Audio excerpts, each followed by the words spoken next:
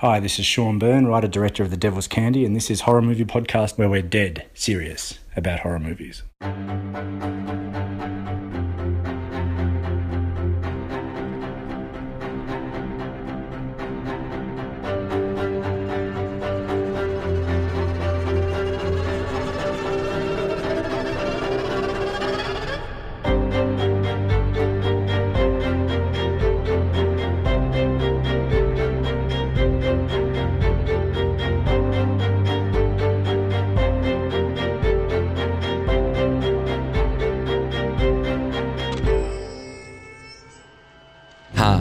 Welcome to Horror Movie Podcast, where we're dead serious about horror movies. We have a bi-weekly show that's released every other Friday, and this is episode 135, another one of our Frankensteinian episodes, where we talk about whatever the hell we want, as long as it pertains to horror.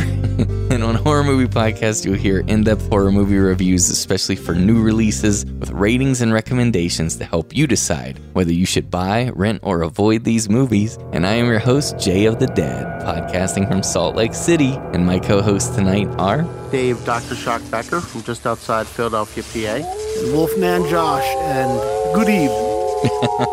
Good evening to you, sir. We're very excited to be here, obviously. This is, I think, next to October. I don't know, honestly, which is Josh's favorite month of the year, because we love October for Halloween, obviously.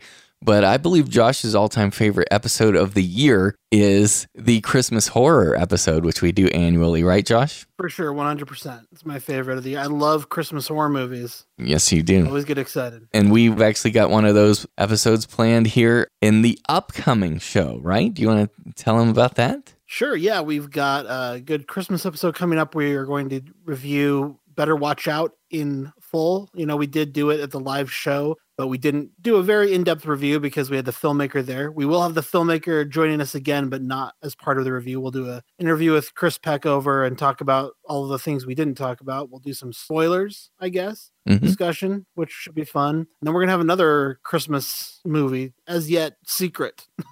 Yes, it is.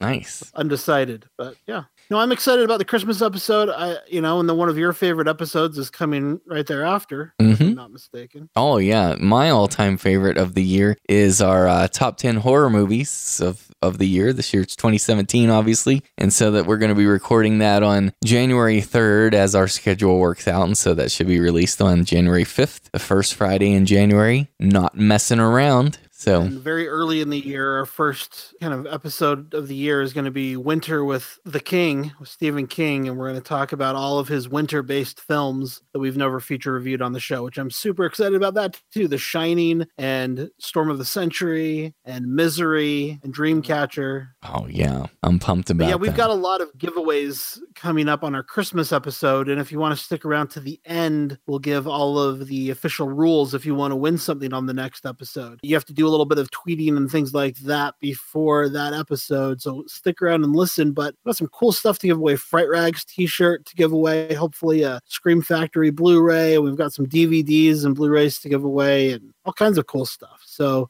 stick around to the end of this episode to get the official rules. Yes. And I guess one other rule-based type thing I'll mention about the Top 10 show, we love to have the listeners contribute their Top 10 lists. And so our deadline for that this year is going to be Wednesday, December 27th. Okay, so just send those to us. I'm going to have in the show notes. I thought I'd make life a little bit easier this year and kind of do a template for people to use so I can tally and extract that information far simpler. So anyway, I won't take a time with that here, but check the show notes. And the deadline is December 27th. We're not messing around, are we, Dave? No, not at all. I got to get serious. I'm better off this year than I was last year. Because this year I at least have a top 5 already. Whereas last year I don't know that I had a top any. I don't know that I saw. I think most of the movies that had made my top 10, I'd only seen 2 or 3 of them by this point last year. So I'm in much better shape this year, but I still have a ways to go. I still have quite a few movies I want to see before I can, put that list to bed. Man, I have seen so many good movies this year. I can't wait to do my list. Now, they're not all horror, obviously, but I was looking at my all genres list that I've been compiling on Letterboxd. I'm really happy with like my top 38 movies. I would be happy with any of those being in my top 10. So, Holy cow. Across all genres. But yeah, I mean, I've seen some really good stuff. Well, I'm really excited. In that case, I've seen some good things recently too. Yeah, it's been a good year. It really has so far, and I still have a lot more to go. Same here. But yeah, Josh, I've been excited about hearing your end of the year list, and I just want to put this out there. Of course, Josh is going to be featured on a Horror Movie Podcast here, but you are welcome to join us over on Movie Podcast Weekly if you wish, as a host emeritus. If you would like to, cover all genres, top 10 over there with us. I haven't seen that many across. I mean, I think it would still be pretty horror heavy, but okay. But yeah, I mean, yeah, I would. I'll think about that based on totally up to you. Turn out because what I respect about Josh, everybody, is he would also want to be careful about not doing duplicate content. He wouldn't reveal his horror list for this show over on MPW. That's something I know about you, right, Josh? Or not? Do I not know that? Absolutely. No, I mean, I know. Well, I've fluctuated over the years because in years past I've combined documentary and horror and all genres in my list, and then other years I've said, well, let's separate documentary from fictional films, and I don't know. I'm always kind of in flux about how I feel about them. Gotcha. And then before we jump into some reviews, you also want to talk about some patron casts, right? I just wanted to make sure that everyone was aware of them. We usually talk about them at the end of the show, and we've got some great holiday content. One of those was we did our kind of obscure, not necessarily obscure, but non-traditional holiday films episode, and it was Peter and Joel from Retro Movie Geek, myself, and Matroid from the Sci-Fi Podcast. Each of us listed our top 5 non-traditional Christmas movies, and then we talked about some of the other big movies that are, that weren't on our lists, and it was a lot of fun, and I would recommend. There were a lot of horror movies on that list, and I'd recommend people check that out for sure. And it's very inexpensive to become a patron of Movie Podcast Network, and you don't do it for the bonus content. You do it to support all these shows that give you hundreds of hours of free content, but there is good content every month. I'm pretty pleased with our output on those bonus episodes. We've done some really cool horror episodes over there as well. Yeah, definitely. The top 10 kills, then the movie posters, which I know some of us did all genres, but Jay, you had done horror. Yes, and Kyle Bishop as well. And it is right. Kyle Bishop also had done horror. So yeah, there's a lot of good stuff over there. Yeah, and there's more to come as well in 2018. That's for certain. But so since this is a Frankensteinian show, I freaking love this stuff because we can just go into whatever we want to talk about as far as horror movies.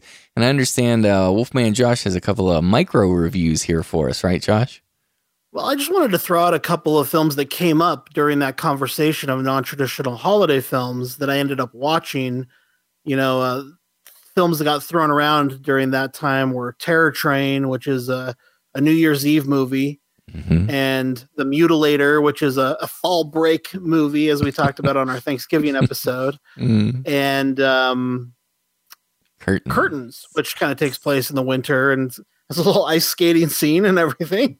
And so I was able to catch up with those over my Thanksgiving break, inspired by that conversation we had on Movie Podcast Network and our Thanksgiving episode that we did here on Horror Movie Podcast. I kind of caught up with some of those. It was just fun to rewatch those. I think they're all streaming if you have Amazon Prime for free right now. If I don't think I'm mistaken about that. And The Mutilator is one that's been hard to get your hands on. So that's one I would absolutely recommend people check out on Amazon Prime. Like Blood Rage, which we reviewed on our Thanksgiving episode, The Mutilator is another one of those kind of lost 80s slashers that not a lot of people have seen. There is an Arrow Blu-ray for it. I do own it, and it's really good. I mean, Arrow is just great with their content and by putting out these sort of movies, and with the bonus content that they give you, and it's excellent. So if you're so inclined to pick it up, I do recommend the Arrow Blu-ray. But if it's free, if it's streaming free on Amazon, that's great. That's absolutely awesome. Definitely a good place to check it out and see if it's up your alley. And Josh, upon revisiting Curtains, isn't that so freaky when the killer makes that noise, that noise? Like, isn't it? I mean, that just really gets to me. It gets under my skin. Yeah. And The Mask is terrifying. I will say that movie has a lot more slow moments than I remembered. So I will say, Sal, yes, I do agree with you that does drag at times. But man, the scary moments are terrifying. Mm-hmm. There's some awesome scenes. There's a lot of actors in the film playing actors. And there's some interesting scenes where they're dealing with creating character and that are just really creepy that I think people could enjoy. But yeah, I mean, it's a classic. I mean, Terror Train for me is one of my favorite 80s slashers. And so if you haven't seen that, I would highly recommend you watch it this season. Like I said, it's a New Year's Eve film and it's available on Amazon Prime. Jamie Lee Curtis, the Scream Queen's in it. So it's a must see. I'm just certain that one day, Josh, you're going to make a film set on a train. That's one of your favorite things, I think. One of my faves. Absolutely. Yeah. You know what we should do, Dave, for Josh's 25-year wedding anniversary? Mm-hmm. We should pay for Josh and his wife to go on a little mystery train dinner theater ride where somebody's that'd be fun. Killed on the train. Yeah. He would love that. Mm-hmm. So we talked about this on Movie Podcast Weekly when I went over there to review Murder on the Orient Express with you guys, but my wife was actually convinced, hey, let's go on let's go on the Orient Express, Yeah, but Andy looked it up for us, and unfortunately, it's no longer running, or else I would be there. Mm-hmm. Right? Andy is a spoiler of fun like that, so yes. That's true. All right. Well, I've been very excited to talk about our first feature review with you guys, so we're going to move into our feature review of Hell House, LLC. There it is. Here we go. What was that? I don't know. You have heard the rumors about this. There are no rumors about this place. No rumors. We talked about this. It's supposed to be haunted. All right, dude, lock me in. Godspeed. Hey, man. How many freaks do we have? 3 freaks. What's going on? Are you sure? Let me out! Let me out, Charlie! What happened that night at the Abaddon Hotel? Okay, so just to give people a little bit of context on this, if you'll recall, Michael Steinberg of FoundFootageCritic.com, he's our guest way back on episode 64, our found footage episode. He has started a new company that's called POV Horror, and it's a distribution and production company for found footage films. And so, side note there, apparently Michael really loves found footage, right? I mean, have you been to his website? It's incredible. It is incredible. It's amazing, and he's got a Twitter account, and that's really cool. And I would say he's the expert at found footage. If there ever was one, he's definitely it. Agreed. Well, him and the guy who made Be My Cat, I feel like they would be best friends. Oh yeah. I don't know if you've been to his website, but he has a whole he has written this giant essay about found footage and his beliefs about how it should work. Oh, it's incredible. Nice. Interesting. Yeah. So for those listeners out there who appreciate found footage, as I do, for example, I mean, Michael Steinberg, he's your guy, and I think that he's perhaps the biggest found footage fan that I know of. But anyways, what he has here is the world's only found footage streaming channel, and it's on Roku, Amazon Fire TV, and Android devices, and they're expanding it over to Apple TV and Chromecast. They currently have 60 films that are licensed for the platform, and then another 20 films where they control the international distribution rights. So this is very impressive. You put all this together. Yeah. And so what they're doing here, just going forward, what they're going to do is they're going to acquire the rights to older found footage films that they felt had promise, but not the polish. And so they're fixing those up. They're adding some CGI where necessary, helping fix audio issues, which we all know are somewhat common to found footage, and just kind of giving them a new life all the way around. So Hell House LLC here. This was at festivals back in 2015, and it was available pretty widely in 2016. And then what they did is they took this film and helped the filmmaker realize the vision they had for the film, because they needed to complete some green screen shots that were originally unused because of some budget restrictions and so forth. And so what we're going to be talking about tonight specifically is the horror POV exclusive director's cut DVD of this. And it's only available right now through Found Footage Critic and POV Horror, as far as we know. And like the other versions... It's actually hellhousellc.com. Oh, Hell House. Okay, gotcha. So that's where it is. And then, there may be other versions out there that you might find, for example, online, but they're not the director's cut. And so our understanding, correct me if I'm wrong, guys, our understanding that this is basically the film as closely as possible as the filmmaker intended. Is that accurate? That's my understanding. Yeah, like it's on Amazon to stream, for instance. But this DVD is the only place that the director's cut exists, and that has the additional CGI, like you said, and some different audio mixing. That's right. Yeah. So obviously, it's found footage film. It's written and directed by Stephen Cognetti. And just give you a quick little premise here. No spoilers, of course. So it's 5 years after an unexplained malfunction or some mysterious event happens at this haunted house on Halloween night, and a bunch of people die, right? It's opening night of the haunted house. And so a documentary crew is kind of returning back to the scene to film this little documentary about it and try to investigate what actually happened. That's really the gist of what the premise is. I think you got it there. Yeah. So we have a found footage film here, first of all, and something we always like to note is that this is a found footage film that is like Halloween night based, which we like, right? It's only one of 3, I believe, Halloween based found footage movies, which is kind of crazy. Well, you put deep cuts trivia there, Josh. I'm impressed. Yeah, well, you could count, if you count the scenes from Stranger Things season 2, which it has kind of a found footage Halloween moment in the movie that features Michael Myers and the Ghostbusters, actually, funnily enough. Other than that, there is the Houses October Built and The Trick or Treaters, I believe, are the only 2 other found footage Halloween films. Nice. Wow. Okay. Wow, that's interesting. Yeah, I'm surprised there aren't more, because it seems to me, and this is just my 2 cents, it seems to me that a horror filmmaker, more horror filmmakers would make like horror films that are set on Halloween specifically, or maybe other holidays. I know we've talked about this before, but maybe they're intimidated. I don't know. Maybe they're intimidated by making a film set on Halloween because of Carpenter's film, and they feel like, I don't want to be a poser, or be compared to. Yeah, exactly. Right, so maybe that's what it is. Beat that one. Right.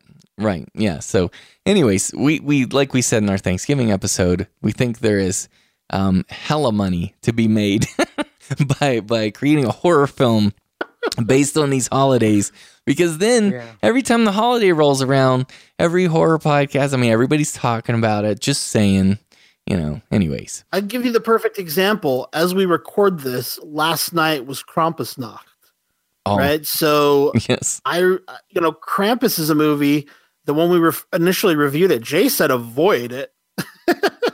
And I think I gave it, I said a rental or something like that. It's one I now own and I watch every year because it's Krampusnacht. What else are you going to do? And it's definitely my favorite Krampus movie that exists. I guess I like Rare Exports quite a bit too, but this is the go-to Krampus movie. Yes, that's true. But what you could have viewed, because last night was December 5th, right? What you could have viewed instead was Saint from 2010, which is about. I like this better than Saint. Yeah. Yes. I like Krampus better than Saint. So. Yeah. Well, not quality me. Film. Yeah. I don't know. This is Saint. Hey, Christmas Horror Story has a Krampus story in there. That's true. We did our Krampus Christmas 2 years ago. That's right. Where we reviewed all 3 of those films. Yes, in fact. So we definitely have December 5th covered. And I also feel like we have December 23rd covered pretty well, pretty well too. Just saying. Anyways, sorry, the listeners are probably thoroughly annoyed, but back to Hell House LLC. The first thing I want to say about this movie, and just pose this to you guys, is I think it's very cool when you have a horror film whose premise is involved, with haunted house stuff. Because what's neat is there is haunted house level horror, like there are the gimmicks and the dolls or the actors or the animatronics or whatever it is within the haunted house. And that's like scary to the people walking through on some level, not really to us. But then they get to go a level deeper in a film like this and make something like truly horrifying, like real monsters happening of some sort, so that's one thing I think that's fascinating about this film that I really enjoyed. What say you guys? I definitely agree, and I think I liked how they sort of incorporated those cheesy sort of dummies and dolls into the horror, actually, as well. And some of those scenes I thought were very effective, where they did that. You go into a lot of these haunted houses. Now, we had one in local here in Pottstown. It was associated with a pizza place. It was funny because if you went in and bought a large pizza, you got a percentage off the haunted house that they set up in the back. And they always did a really good job with it. You'd go in there and there was, but it was a lot of things like, they would have actors walking around. And one of the real interesting things they did was they had actors behind the walls. So if they heard you call out someone's name, they would follow you through and call out that person's name, throughout the rest of it, which was kind of creepy. Amazing. But a lot of them, you have the dummies hanging there. And, you go to the ones I know, especially down at the Jersey Shore when they have these haunted rides. Most of them are just these extremely fake-looking dummies sitting around or hanging around or whatever it is they're doing. But this movie actually brings them into the horror and incorporates them in that, and I did like how it did that. Well said. Agreed. And to me, just for my money, just saying, I think it's genuinely creepy at times, like actually scary for me. But what say you, Wolfman? Do you like the haunted house element? No. Yeah, absolutely. I grew up going to these haunted houses, and these were my favorite things to do as a kid. I mean, every Halloween, this is what me and my friends would do. I mean, definitely from probably like 4th grade on, we would go line up, go to these terrifying haunted houses, or, a lot of people call them haunted trails or just haunts. But where I come from, it was haunted houses. Mm-hmm. And, yeah, I love those. And I actually worked at one when I was in high school. I'm sure I've talked about this on the show before, but I worked at one in Utah called the Haunted Forest, which was a blast to work at. I worked there probably 3 different Halloweens. And then there's another crazy one that used to be in Provo, Utah when I was in high school that has since closed, but it was at the State Mental Hospital. Mm-hmm. And it was at this old kind of abandoned castle structure behind the mental hospital. And they would have the doctors and the patients were the workers, the actors in the things. So there was extra meta level of terror knowing that the mental patients are the people with the chainsaws and things. Wow. Yeah, that was always scary. That is crazy. It seems like there should be some kind of state code that would have prohibited. I don't know, just because exploitation or endangerment to the, those who are. Maybe it was therapy. Maybe. I'm sure they enjoyed it. Yeah. Oh yeah, for sure. And then we've all been to some that have. I mean, the year my kids were in the Scouts, we went on a haunted hayride.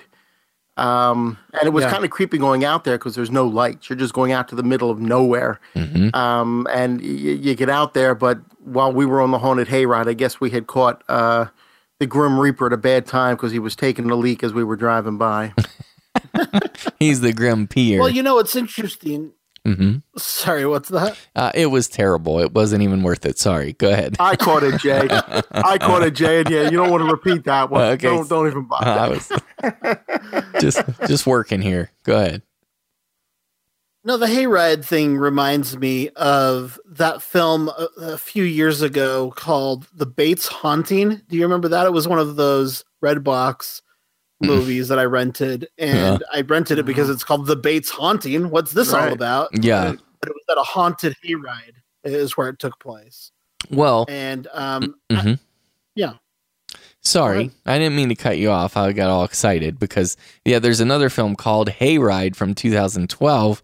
A lot of people, were kind of hard on that movie because it's so low budget, but I actually really enjoy that movie. There's Hayride 2, which I haven't seen yet, but I'm very curious about. But yeah, same kind of thing where it's like the haunted Halloween thing is happening, but also actual deaths are happening as well. So...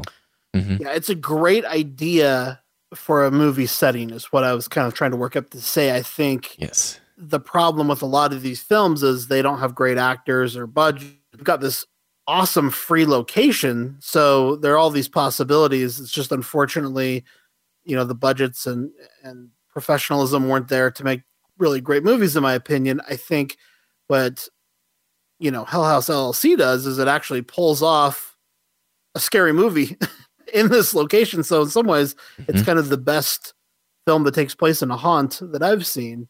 The thing that confused me about it at first, now, I don't know, are you guys familiar with the documentary Hell House from 2001? I've heard of it. I haven't seen it.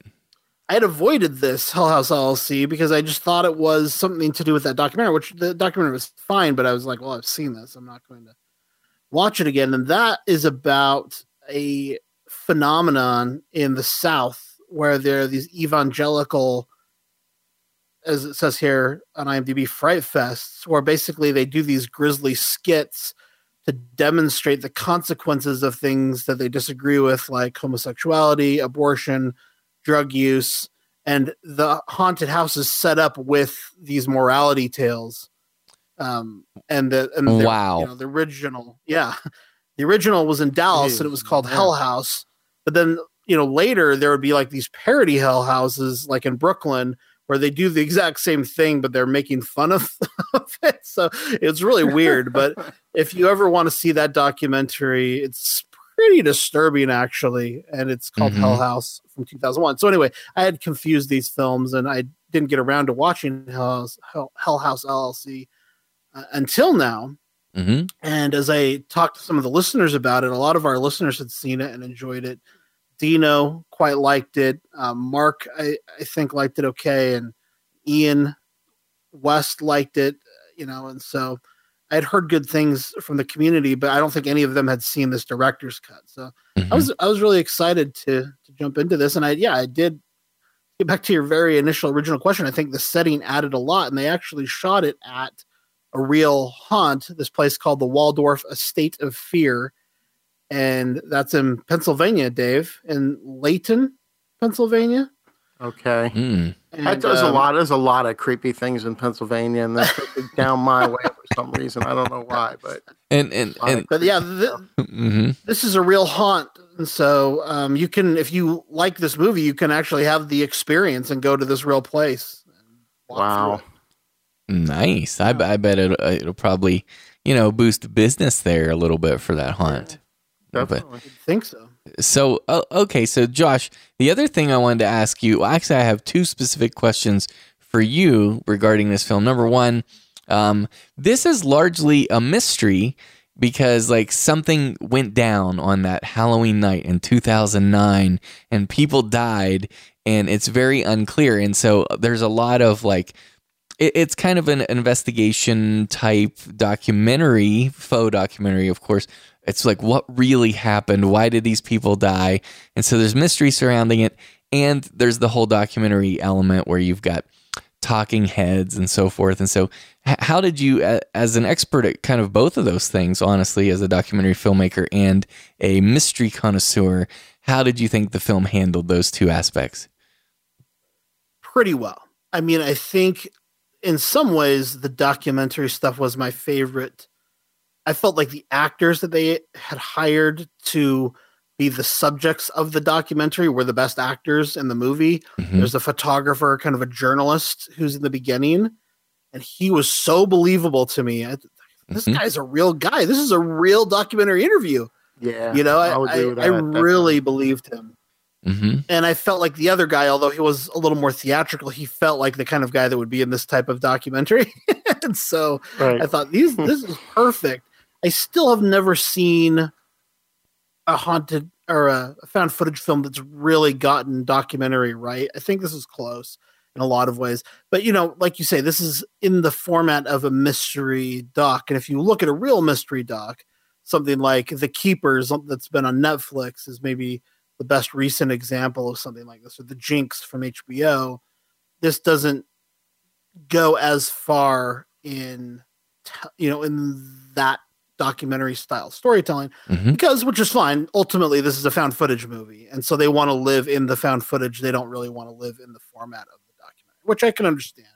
But someday I would like to see a really great faux documentary that doesn't just, live in the found footage. I think it would be interesting to see them construct it the way a real documentary would be constructed, with limited found footage, but then it just turned out to be false, Right.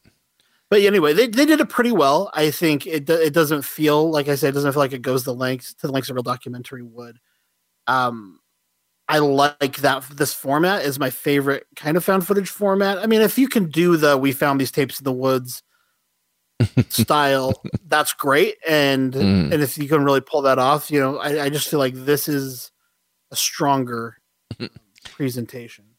And even though this film does have a here's a bag of tapes moment, even though it has that kind of thing, what's cool is I think that the documentary aspect, they actually pull in various pieces of media. For example, like there's a person in the walkthrough on the night of the actual murders who, they show some of that person's footage, and then they show something that's on a YouTube, which I won't go into because that's kind of a nice little surprise. I really love that idea. It was like a news clip, and they do that pretty convincingly for a low budget film. Yeah. So I feel like they really knew what they were doing when they put the movie together. Like they really, it felt very well planned. I think from a filmmaking perspective, I was really impressed with the level of detail with, say, the news footage and everything. Yeah. That's right. You'll even see big budget Hollywood movies it doesn't feel like you're really watching the news, Sure. That's true. Yeah. But like for example, something that found footage films, and this is endlessly fascinating to me. This is probably a nuance that people, might feel as more of a nitpicky thing, but I love how a lot of times like these found footage type films will not have any real type of soundtrack unless they want to like put in like some sort of jump scare maybe. But like, for example, one thing that I didn't like was like in the beginning of like Romero's what was it?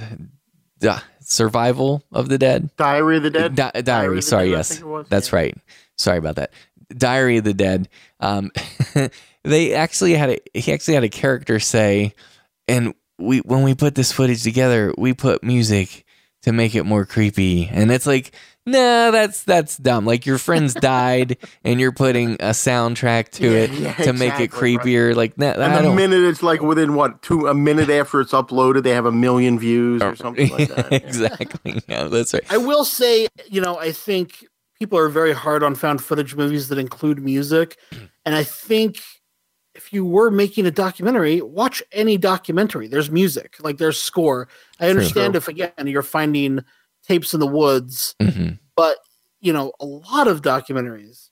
I mean, I have a hard time even thinking of a documentary that doesn't have a legitimate musical score. See, I agree with that. Now, what I was going to say with this film, Hell House LLC, if for the most part, there's not a lot of music that I noticed, but then when like early on in the film, when they want to kind of incite within you a creepy moment, they pull in the non-diegetic, like a low, creepy music comes in that's not within the... but see, even though it is kind of a cheat, I love it because it's like, oh, this is a cue. It's an emotional cue for me, the viewer, to know that this is going to be creepy, and it's affecting me, so it has a couple of those and it really did work on me. So I like that. I would say those would normally bother me, but again, we're living in a world of a faux documentary. If I'm cutting to news footage and cutting to an interview with a documentary subject, I think it's fair game, and I have more of a problem with it if we're watching Paranormal Activity and there's a big low rumble. I still like it, but the critical part of me says, well, that's not how it should be. Well, just to push back on you a little bit on that one, side note, like I think with Paranormal Activity, the low rumble, my I guess my viewing of those films seemed to suggest that the paranormal force, the demon was really making the rumble in the house by rumbling the boards or whatever. Okay. Well, I'm okay with that too. Okay. I like it to be sourced. Right. As with movie lighting to a large degree, I like to feel like it's coming from a real place. I don't want it to feel like there's a big giant movie light. I want to feel like, oh, this is motivated by a real thing. And if they can find music, I mean, look, Hitchcock did it back in the day. He walked into an opera house to have score playing in the background. Right. and I think, that's interesting. So yeah, amazing. Find a way to get the sound in there in a believable way, and I think that's great. And again, within the format of a faux documentary. Now, I mean, maybe tastefully, if you were doing a faux documentary and you had footage of people dying, you probably wouldn't sweeten the sound during their death scenes. You probably wouldn't add score there. Right. You would probably, the tasteful thing would be to cut out all soundtrack. But I think there would be creepy music throughout leading up to that. Through those interviews and through the people walking around outside, and that's interesting. Yeah, that's neat to think about that. So about? Geez, watch The Jinx, man. It's filled with music and stuff to creep you out. So what about this then? We like to note, like we did earlier this year, we did a Killer Clowns, a Creepy Clowns episode. And this film also has some creepy clowns in it. So I think that's noteworthy. Yeah. And they're even, I don't know how you guys feel about this, but I found a couple of, it's a little more subtle. Okay. But or either that or I'm just imagining things, which is always possible. But I feel like there are a couple little shout outs in there as far as the clowns. Like I saw the clown mask from The Dark Knight at the beginning with the Joker's men during that bank heist. I saw that. And then, of course, I saw, it seemed, at least it was brief, like there was some Captain Spaulding makeup at one point as well. I didn't catch that, but if I watch again, I will definitely check for that. Yeah, so that's kind of cool. I mean, for me, watching this movie, I was watching it last night, and I have a setup now in our dining room because my office has been completely inundated and you can't walk in there. So I have a setup down here in the dining room, and because it's Christmas time, I used to have a lamp next to the area where I'm sitting, but now the Christmas tree is there. Mm-hmm. Which does give off some light, but when you turn it off, it also gives off these. It also has these bells that plays Christmas music that, like, after a while, is like a nail driven into my head. So I don't always turn on the Christmas tree. And I have a chandelier above me that, I don't know, there's something wrong with the wiring. We put in new bulbs, and there's, like, right now 2 of the 6 bulbs are actually lit. So it was a very sort of dark atmosphere as I was watching this movie, and I was downstairs by myself. Well, it was right at the scene involving a clown at the top of a stairway. And I'm not going to go into too much with it. Yes. But the lights in the entire downstairs started to flicker. Now, 2 days ago, we had these rolling blackouts where the lights just went out for 5 minutes at a time. And it looked as if it was about to happen again right at that moment. Oh. As that was happening. So, as you can imagine, I was definitely on the edge of my seat at that scene because it's a well-handled scene. It really is. Yes. And that added atmosphere, it got to me a little more than maybe it even would have under normal circumstances. I still think it would have creeped me out, but then I was really, I was just about to go. I was just about to get the hell out of here. There are a couple of clown scenes, and they are, to me, the most terrifying scenes of the film by a large margin. Mm-hmm. It's really scary. It's crazy because they're such old school filmmaking techniques. It's, look away, something's there. Look away, something's gone. Look away, something's different. And it's just such a simple thing, but it's so scary. It is, and I'll tell you, for me, and I won't go into it because I don't want to spoil it, and I hope that people watch the film strictly for this. The scariest part of the movie had to do with kind of hiding under your covers. And I'll tell you, because that's a universal thing, right? When you're in bed at night, that never ends well. Especially in found footage, that's never going to end well. Well, here's the thing. I'm telling you right now, because of Hell House LLC. Not that I'm a real cover hider kind of guy, but I will never hide under covers again because of this film. Because that is a terrible idea. I see. It's in that situation, you just start screaming your head off. Yeah.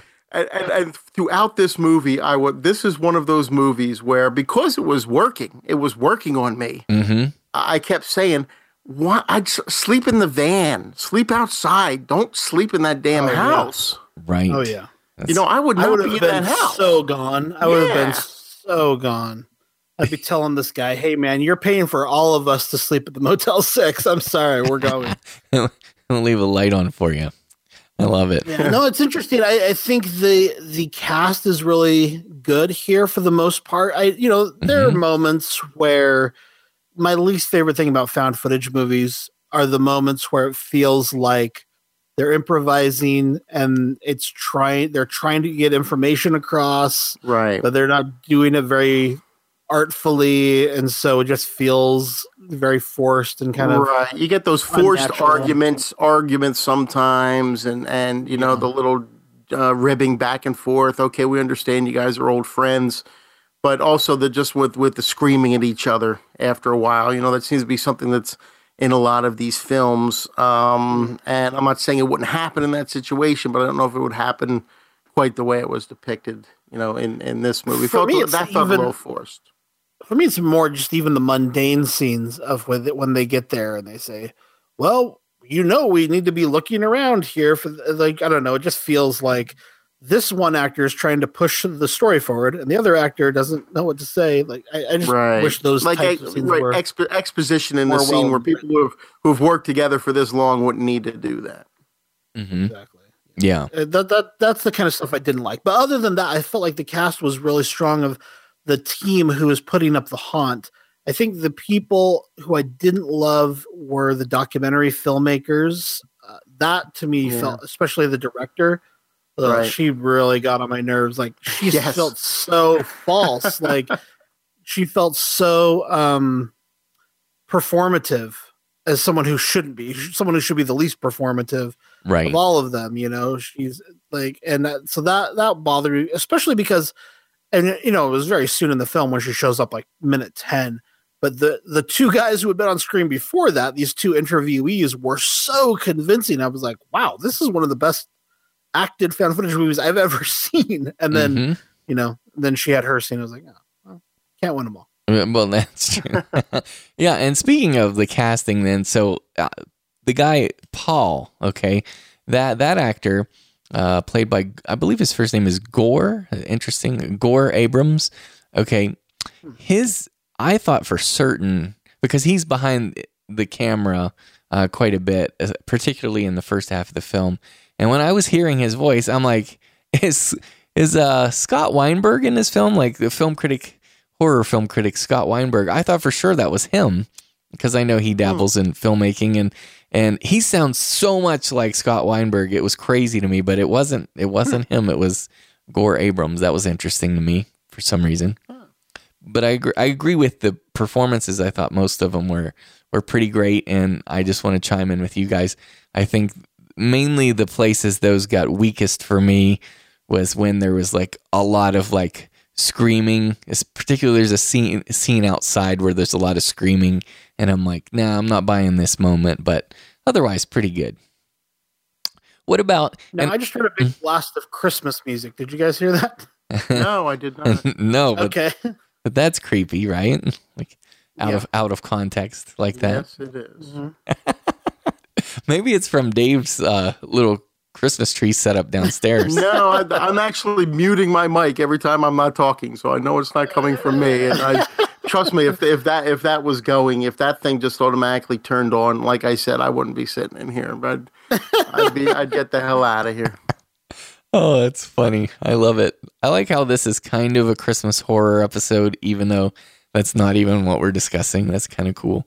So in a previous, and I'm just going to touch on this very lightly, okay? But in a previous episode of Horror Movie Podcast, I have no idea where it was, but we talked briefly about the scary images that can come up from like Google Street View. And I love how there's a little riff on that kind of thing in here. Yes, there is. I really admired that, and I'm like, right on. I think that's the first time I've seen that show up in a horror film. People can correct me if I'm wrong, but I think that's cool.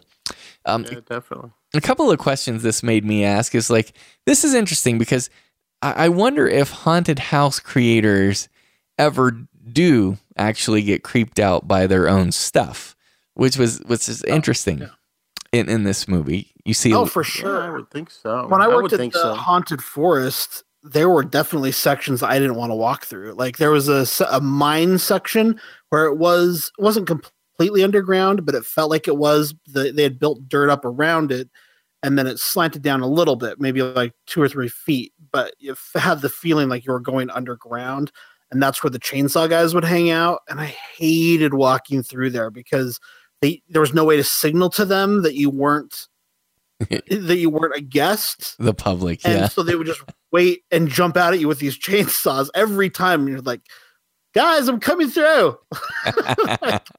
don't jump out at me with the chainsaws. Oh man! But it just happened every time. You're walking through this dark underground, dusty mine, and these guys would chase us. But so yeah, no, there were definitely a couple of areas where it would freak you out. But there also is, this is an interesting haunt compared to what I'm used to because it's so kind of cramped, and it is in this like real world location where there's no.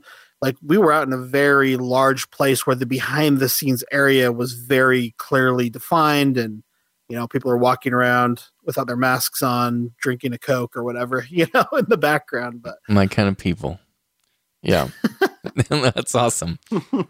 That's cool. I think it's freaky. Okay. Yeah, there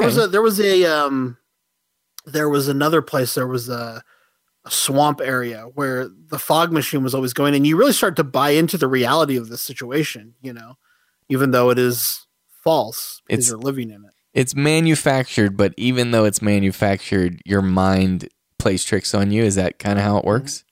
Well, yeah, you buy it. You just buy into it, I think, after a while, after being submerged in it for a while, like you're at the haunted castle at Disneyland or something. Wow. Okay, that's cool. Well, and the other thing I want to compliment, I think is interesting, is this film, like, okay, so the Christopher Nolan film, The Prestige, which is incredible. It's a film about a magician and magic. I love that film because I think it's not a horror film, mind you, but I think that it's incredible because the movie itself is a cinematic magic trick. I mean, the way that film works is a magic trick in and of itself. And then I think what's great about Hell House LLC is this film itself is a haunted house. And I think that's kind of neat. Because, it takes us through this haunted house a bunch and gives us kind of the ride of the haunted house, which is neat. And, of course, if you haven't, in terms of genre, because we are talking about haunted house, right? We should we just, I'm reluctant to talk about genre classification very much. You know what I mean, guys? Because... what do you think we should say about that? Do you think it's okay to...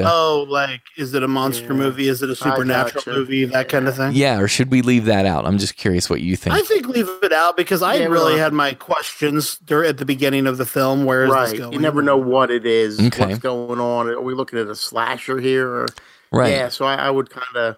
Maybe, yeah, I don't know that we need to go that deep into it. Okay. So the mystery is part of the fun, I think. Right. Sure. I agree. I agree with that. So the other thing I think is cool about this concept is that a haunted house audience, in terms of victims, okay, people who are prey, Prey, the people going through a haunted house would tend to be very insulated or at least unaffected by the true terror in this situation because they're planning on being scared. They think it's fun. They think it's all a show. And even though they're screaming and they're scared, it's on a playful level.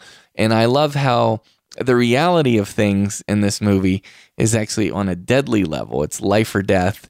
And then it's neat to see them, kind of discover that. And I think that's an interesting aspect as well.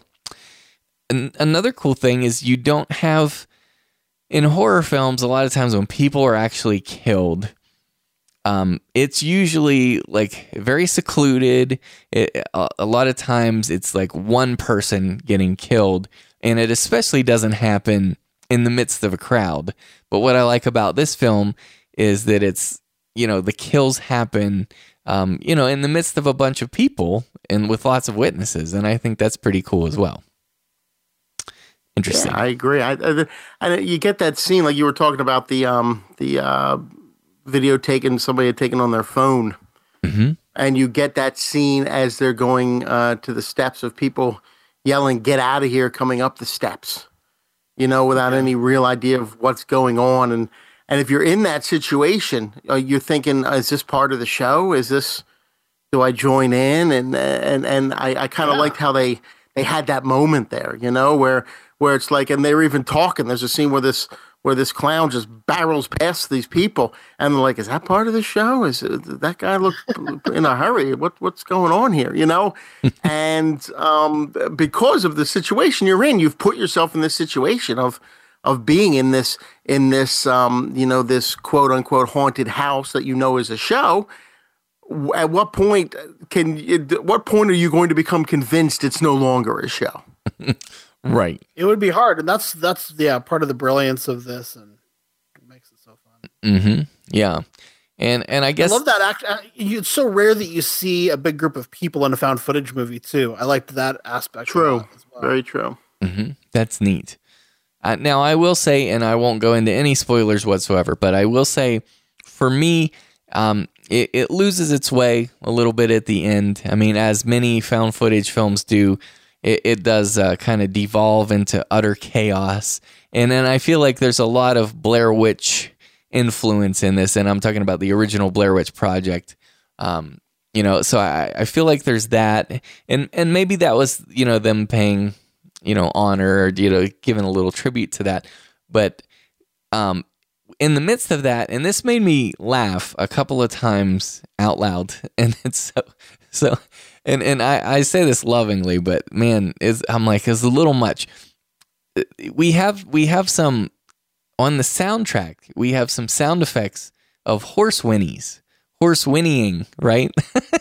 and it reminded you of the Considering the Sequels days. Yeah, it did, and it happens a couple of times, and it's just it's a little much, But other than because it made me laugh, but other than that, pretty pleased overall. So do you guys have any final thoughts before we go into our ratings on this? Because I think that's about all I have on it. No, I'm with you. I think it does. There are problems toward the end, and I wish it were a little bit cleaner because I think they've done such a great job setting it up. But at the same time, it makes sense for the situation you're in. And it is, again, fun to see that many people involved in this crazy scene just running around. And I wish it were... That part didn't feel as well written as the rest of it. Yeah. I agree. And I don't know that the ultimate payoff was as good as the setup, but it wasn't terrible either. It wasn't a complete letdown for me. I thought that the build up to get to that scene though was actually much better than when the mystery is actually revealed. Mm-hmm. I guess it almost always is with found footage movies, which I think is a problem. I think we've talked about this before, but I think it was the right way to end the Blair Witch Project, but it's not the right thing for everyone. But it makes sense because if this truly is found footage, something very abrupt happened at the end. You know what I mean? Yeah. Right. Yeah, exactly. So it makes sense context-wise, but we're to believe we're living in a documentary. I want to see a finished film, you know? Yes. True. Mm-hmm. Very true. Now, one last thing I just mentioned before we go into ratings. In terms of like the shaky cam, you know, for people who are sensitive to that, I know that's one of the major complaints about found footage. You know, I think there is some shaky cam in here, but this isn't, I don't think this is one of the more egregious ones, you know, because it is, much of it is documentary style. You know, it's not quite as shaky as some of other found footage films, right? No, I mean, it gets there at the end, like you were saying, but yeah, there's a big portion of the film that's supposed to be a documentary, and so those filmmakers are being very careful with their camera. Then there's another, but even the main cameraman, who's not necessarily doing it as a documentary, he's just documenting it for just kind of an internal video for the group of people putting on The Haunt. Mm-hmm. He still's a pretty steady cameraman for most of the time. And it's a nice combination because sometimes, like with Diary of the Dead, which you mentioned, that's too steady. It feels staged and, you know, it feels like there's a director of photography behind the camera. In this case, it feels real. Agreed. But it's also not shaking the whole time. Right. Yeah, it's better than, what's his name? Is it HUD in Cloverfield? That dude. Right. He's like shaking the camera like a maraca as he runs around. Yeah, like you might as well just put it around his neck like a necklace. So TJ Miller. I know. Shout out to TJ Miller. I love him. So, anyways, okay. So for me, Hell House LLC, and again, we're reviewing the director's cut of the film. Thing is, I'm a found footage guy, so I'm a sucker for this kind of thing, and I do think this is one of the best horror, like haunted house type films that I've seen. And so for me, this is a 7 out of 10. I give it a strong rental recommendation. And I'll just say, for me, I enjoyed this far more. You know, it's not as polished or all that stuff, but I still enjoyed it far more than something like Rob Zombie's 31, which I think, you know, that's for whatever reason, like that reminds me a little bit of the, you know, with the clowns and so forth, but I liked it better than 31. So what do you say, Dr. Shock? I agree. I liked it better than 31 too, or 31 also.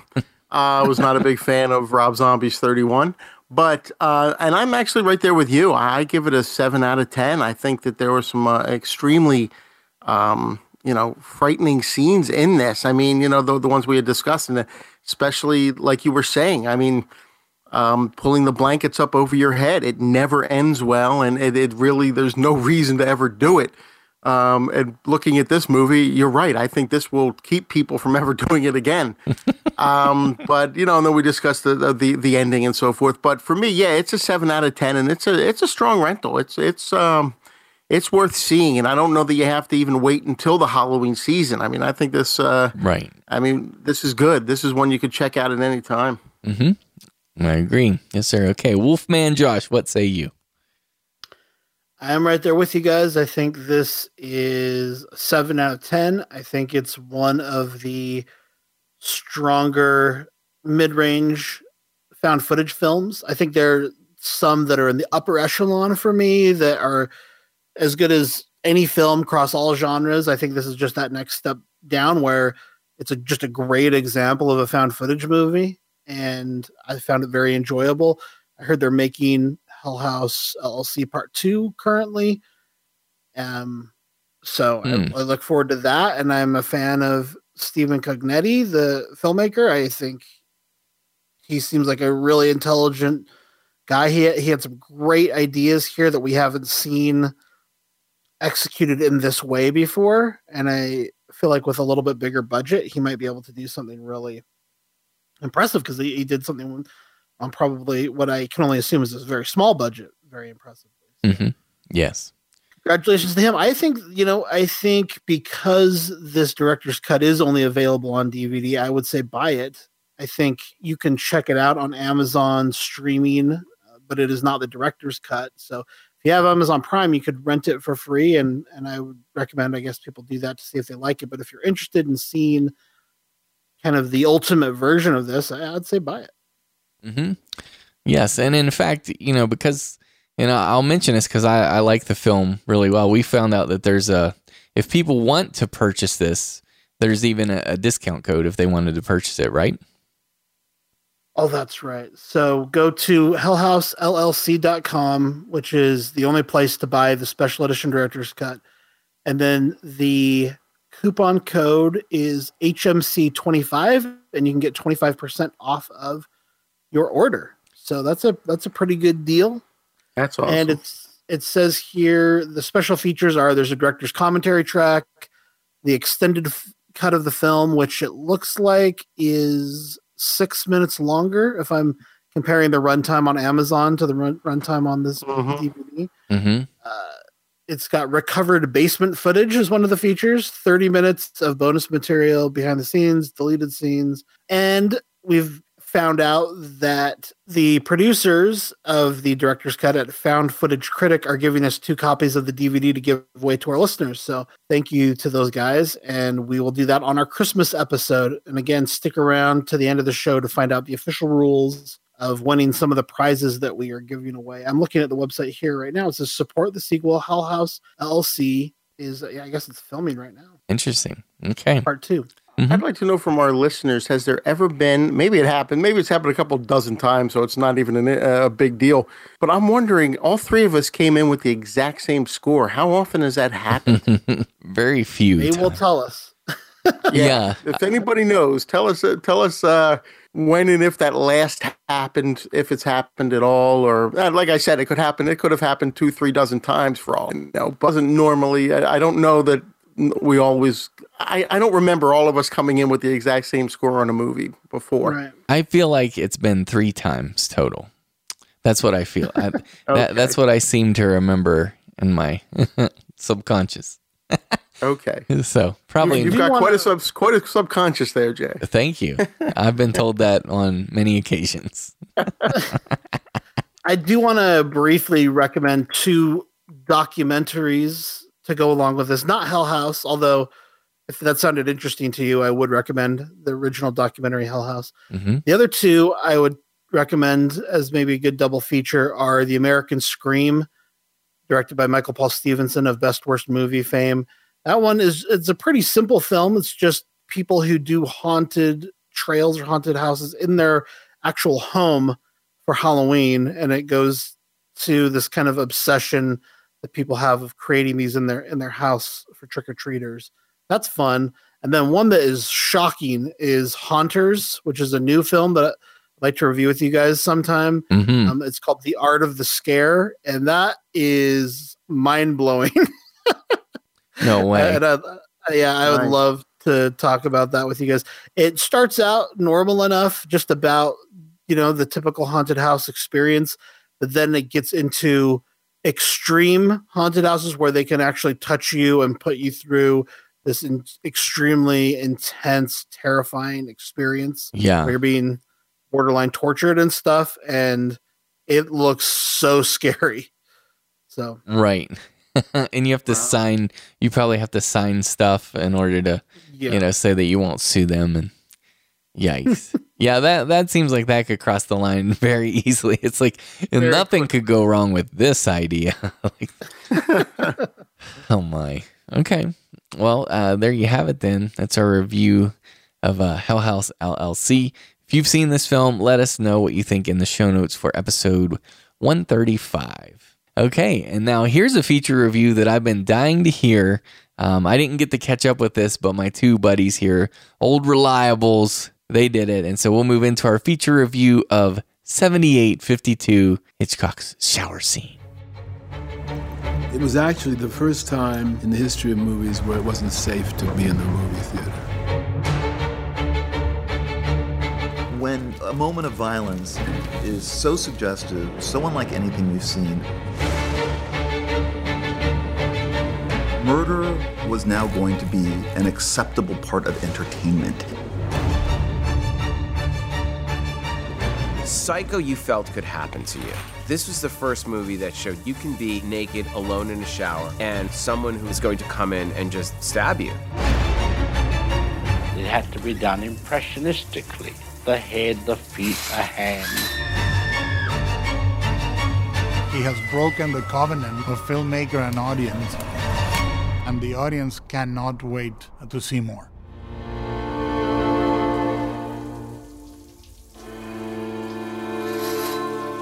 Yeah, so this is billed as being an entire film about the one scene of Alfred Hitchcock's Psycho, the famous shower scene with Janet Leigh. And so it's not exactly that. It is and it isn't. Because in some ways, yeah, it is. They spend the entire film breaking down different elements of that scene, filming that scene, the meaning behind it, the cultural context. But it also goes a lot deeper into Hitchcock's life and the rest of his filmography. And, you know, it delves a lot deeper than just that one scene. In some ways, I would have loved to just see a 90-minute dissection of only that scene. And that honestly, I think could have carried my interest. You know, the 78-52 refers to the 72 shots and 52 cuts that are in that scene. I'd have liked to go shot by shot, cut by cut, and talk about it. Right, but what they do here is also interesting. There are some amazing interviews here from like everybody who is doing interesting work in horror cinema today, I think, is in this movie.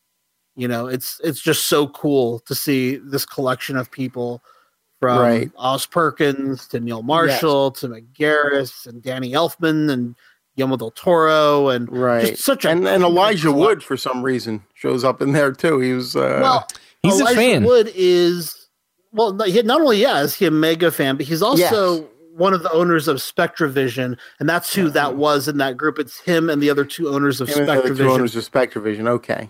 Yeah, and they're big time. Yeah, they traveled to all the horror festivals, and you know, and seeing the reactions of people as they're watching the scene. You know, after sort of discussing it for as long as they were in this movie, then they sit there and they watch the scene and they're sort of commenting on it. That was the part I thought that was really interesting as well, because they've just spent a whole bunch of time not doing what you're saying, dissecting it shot by shot, but sort of going over, you know, they do show us little bits like, oh, look here, this part's blurry.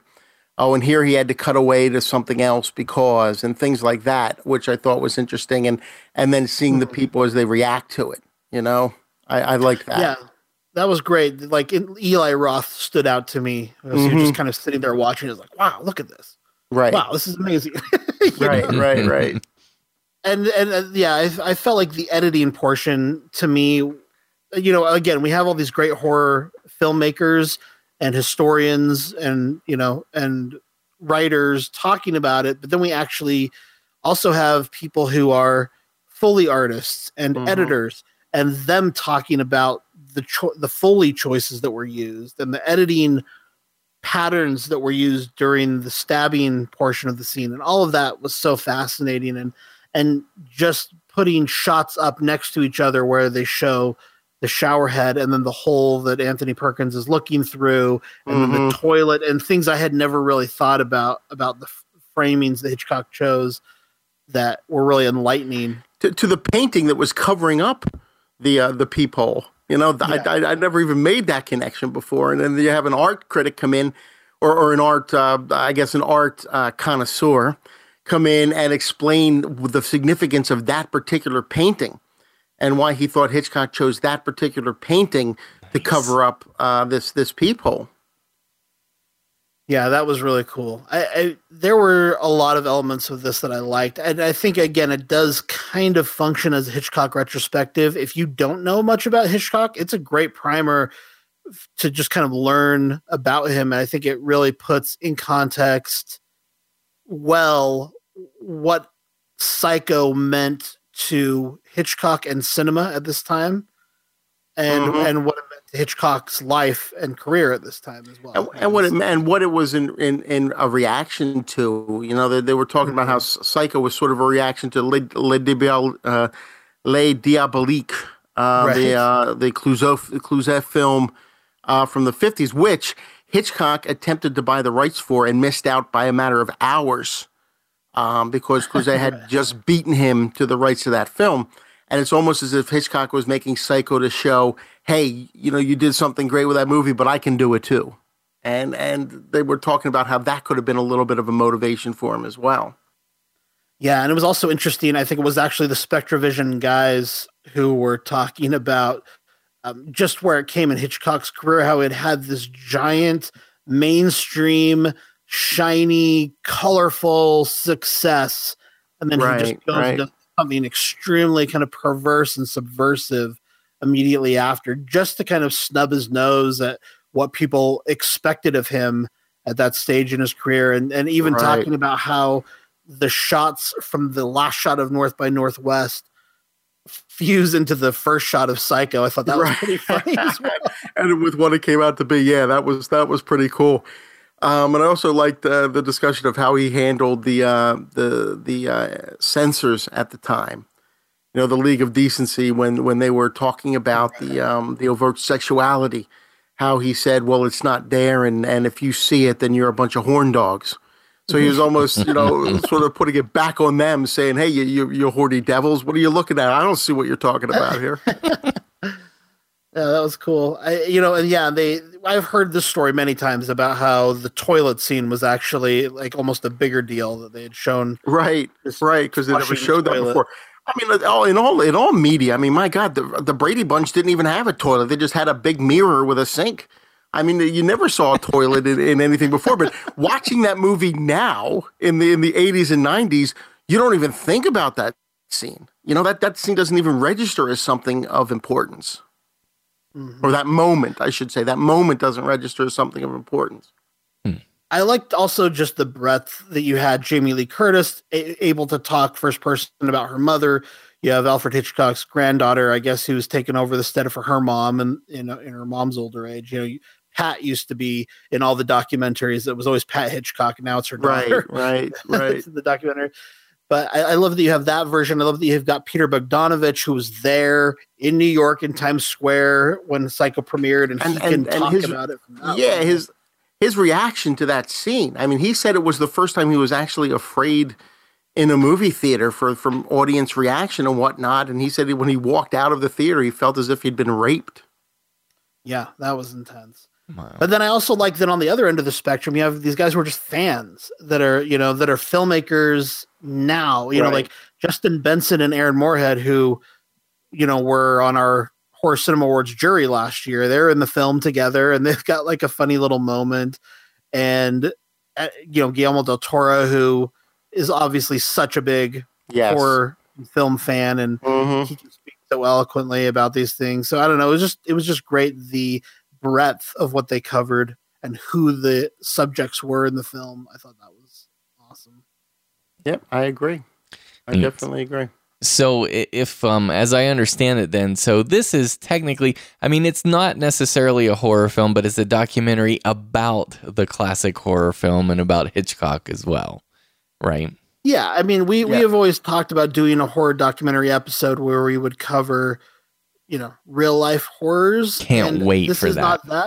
This is not that. This is a documentary about horror. Mm-hmm. But we've reviewed a few of those on the film before. We talked about Dock of the Dead, for instance, that Kyle Bishop was in. Mm-hmm. Yeah. And and I think this is the best one that I've seen of that type. Neat. Horror business is one people talk about a lot.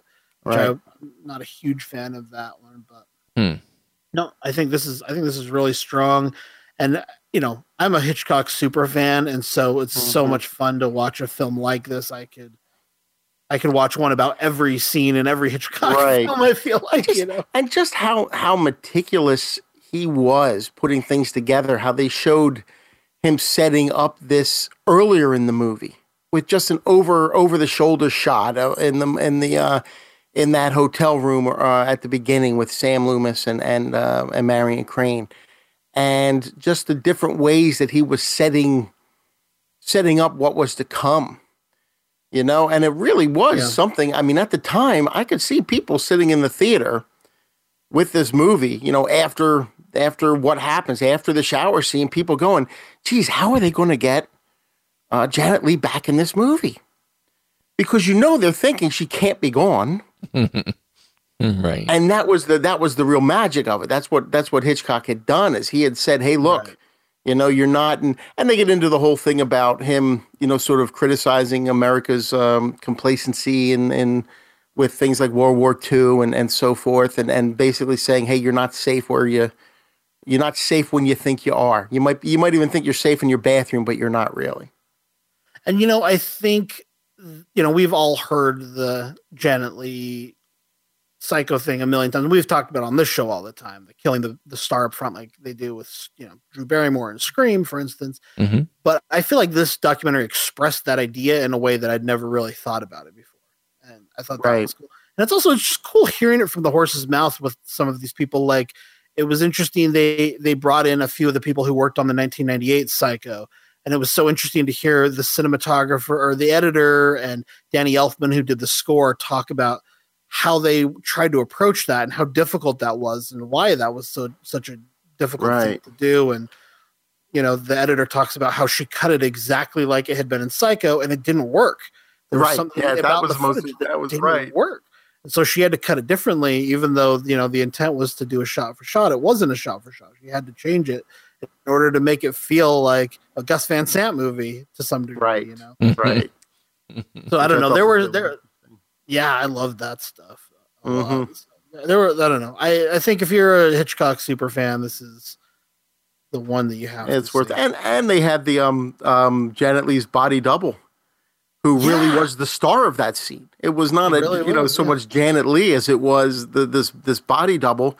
And she was talking about it, and about how when she first went into audition, she had to take off her clothes for Hitchcock and then later go take off her clothes for Janet Leigh because they had to make sure that it was a body match. Amazing. Well, I'm sold. I can't wait to see this. I'm really excited about it. So where can people find this? Just curious. This is an IFC midnight release. It came out in October. Mm-hmm. And I think it's just streaming. It's on Amazon, looks like. Yeah. Yeah, you can stream it on there. Okay. I'm seeing it for a $3.99 digital rental on YouTube and Google Play. So it's available. Okay, so what do you guys rate 7852? As a documentary, again, sometimes the filmmaking is impressive in a documentary and sometimes you just have an information dump.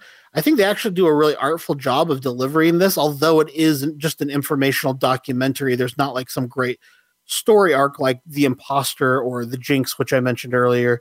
This is, just an informational film, but they still deliver it in a really pleasing way. They do most of the interviews in this setting that looks like the motel room from the Bates Motel. Mm-hmm. It's just got some great, I do think they start off with some reenactments, which I think were actually the weakest part of the whole movie, where they show this other actress kind of playing Janet Leigh. I almost wish they would have just cut those shots out because I thought it was cool enough with just the shot, out of focus shots of the rain and the car driving. And I don't know why they had to do that because they don't really continue that motif throughout the film. They don't. That just sort of drops dead after that little bit at the opening there. They do it one or two times, but it's just, there's no, I don't know. I wish that wasn't in there. Other than that, I would say it's high quality for the type of film it is. And so I give this one an 8.5 and I would say buy it. Oh, excellent. Okay. 8.5, buy it. And what about you, Dr. Shock? What do you say? Yeah, I mean, one of my favorite sort of subgenres is documentaries about movies. And this is one of the better ones that I've seen in a while. So I'd probably give it a 9 out of 10, and I'd say it's a buy. I know I've already pre-ordered it. I think it's coming out in February on Blu-ray, and it's one I'm sure I'll check out again. There was another Hitchcock movie that came out not too long ago, Hitchcock Truffaut, talking about the interviews that Truffaut had conducted with Hitchcock while also looking at both of their careers, which was an interesting one, and I liked that, but I think I like this one even a little bit more. So, yeah, a 9 out of 10, and it's a buy. Okay, excellent. And I remember that Kagan liked this film as well. I believe he saw that at Sundance, right, way at the beginning of this year. And I believe that's correct. Talked about it for us. So All right, that's 7852. Thanks for reviewing that, guys. And speaking of documentaries and such, Wolfman, I think you wanted to talk about a very famous, well, it's a semi-famous documentary called Going to Pieces, right? Yeah, I just happened to watch that this week, so I figured if we were talking about, documentaries about horror, I could bring it up. It's one that I wish I had watched before we did our, slashers coverage last year. I had seen bits and pieces of it, but I never just sat down and watched the whole thing for whatever reason. I thought it was like a multi-part series, so maybe that's part of it, but I did get the DVD finally, so I sat down and watched it beginning to end, and it was good. The main reason I ended up watching it was because of Terror Train. When after I watched Terror Train, I looked up The Killer to see what other films I may have seen The Killer in, and they had not been in other horror films.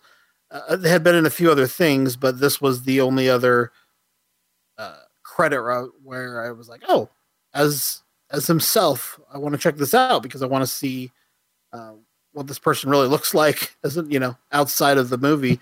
And I don't remember actually seeing him in the documentaries. I was doing a few other things while I was watching it, but maybe I'll need to look closer. But it's cool. It's just a history of the slasher, and there's nothing super groundbreaking that we haven't talked about in our 80s slasher coverage or our proto slasher episode. But it's just fun to see the people involved. It's fun to see Bob Clark talk about things. It's fun to see, John Carpenter and Wes Craven and Sam Winston, especially. I think Sam, Greg Nicotero's in here and Rob Zombie. But for me, I think Stan Winston and Bob Clark had some extra deleted scenes on the DVD. And I just found them so interesting, especially Sam Winston was such a cool guy. I wish there was more content with Stan Winston out there. I would love to watch a documentary just about him. Right. Agreed. So there's an idea for the documentary filmmakers in the audience. But yeah, there you go. Yeah, this was just an interesting overview of the slasher years, and again, nothing super groundbreaking, but a nice introduction to what slashers were doing. Again, what they were a reaction to, how they were received. And this one I hated the presentation of. I hated the graphics. I hated they had decided to do kind of like a walk and talk shot for a lot of the interviews. And so it's cool to have John Carpenter and Tom Savini, but like they're walking the whole time they're doing their interview. And it's just, for me, it felt very distracting. It's a cool idea to kind of change up the talking head thing, but ultimately it felt more like a ABC News special or something. Oh yeah.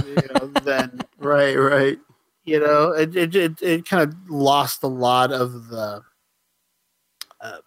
vibe I would want, I guess, from a horror master, to have him walking around on a sunny day, even if it's in a graveyard, or like Sean Cunningham, he's by the covered bridge from one of the Friday films. But I don't know. I would just prefer to see. I don't know. It didn't have the ambiance of a horror thing, and then it would come back in with these really grungy, like 90s grunge, gross kind of like title cards and a little guitar riff, and I don't know. I just was not into stylistic presentation. So it goes from like bridges over Madison County or whatever to to this grungy art, right? Swinging light bulb, It's been a while since I've seen this. I think I reviewed it on the blog. I think it was number 228. So it's been a few years since I've seen this. But just looking at what I've written here, I do remember them bringing in that episode of Sneak Previews with Siskel and Ebert when they were basically dedicating an entire episode to just droning on about how they despise the slasher movies and even questioning who are you out there who dare go to see these films, and they just totally missed the point It's crazy. I mean, we know that about those guys, but it was interesting because we've played clips from them from time to time about specific films, but to see that long a discussion about the slasher genre and them just completely not getting it, it was I don't know, humorous and disheartening at once. Yes, Joseph Zito was another one. His interview was interesting about the Prowler, but I don't know. I felt like there was like this weird bit of trivia where he's talking about the final chapter, and he was denying that Tommy Jarvis, there's the fan rumor that Tommy Jarvis is based on Tom Savini. and Joseph Zito kind of vehemently denies that. And then it was weird, but it was one of those times when he doth protest too much where it felt like, it seems like it is. Like I never really believed that before, but now that you're denying it so hard. now I'm starting to believe it. Right. Oh, that's funny. That was kind of fun. Betsy Palmer and like current interviews with her when she was alive and still able to conduct it. I mean, it was fascinating to see her in there. So anyway, just a nice little intro to slashers. If you haven't heard our proto slasher episode or our franchise reviews of Halloween and Friday the 13th and Nightmare on Elm Street, or our complete 80s slasher movement coverage last Halloween, if you haven't heard any of that, then watch this documentary. Other than getting to see all these people themselves talking about it, I don't think there's a lot of new information here that people Gotcha. I would give this as a rating probably like a 5. Okay. But I think it's worth a rental. And I own the Blu-ray, or I own the DVD now, and I don't necessarily regret it because it's a nice reference material, but it's not like a run out and watch this movie. Right. Yeah, and I see it's one of those where you get it on disc from Amazon, but you can't stream it presently.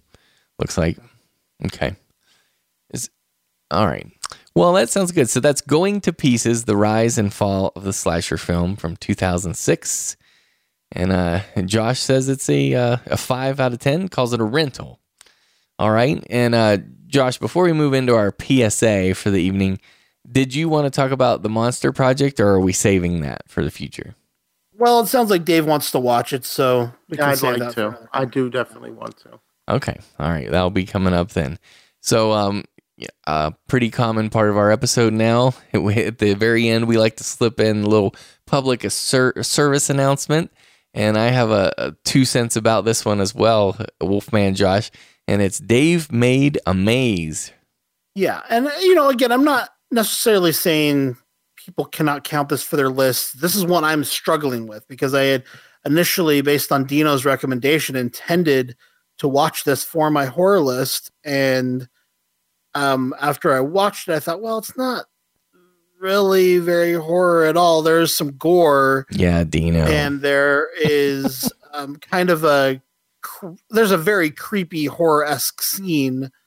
But for the most part, it has the feel of kind of a fantasy adventure, is what I would call it, and delivered in kind of a Michel Gondry way, maybe a mix between Be Kind to Rewind and the Science of Sleep.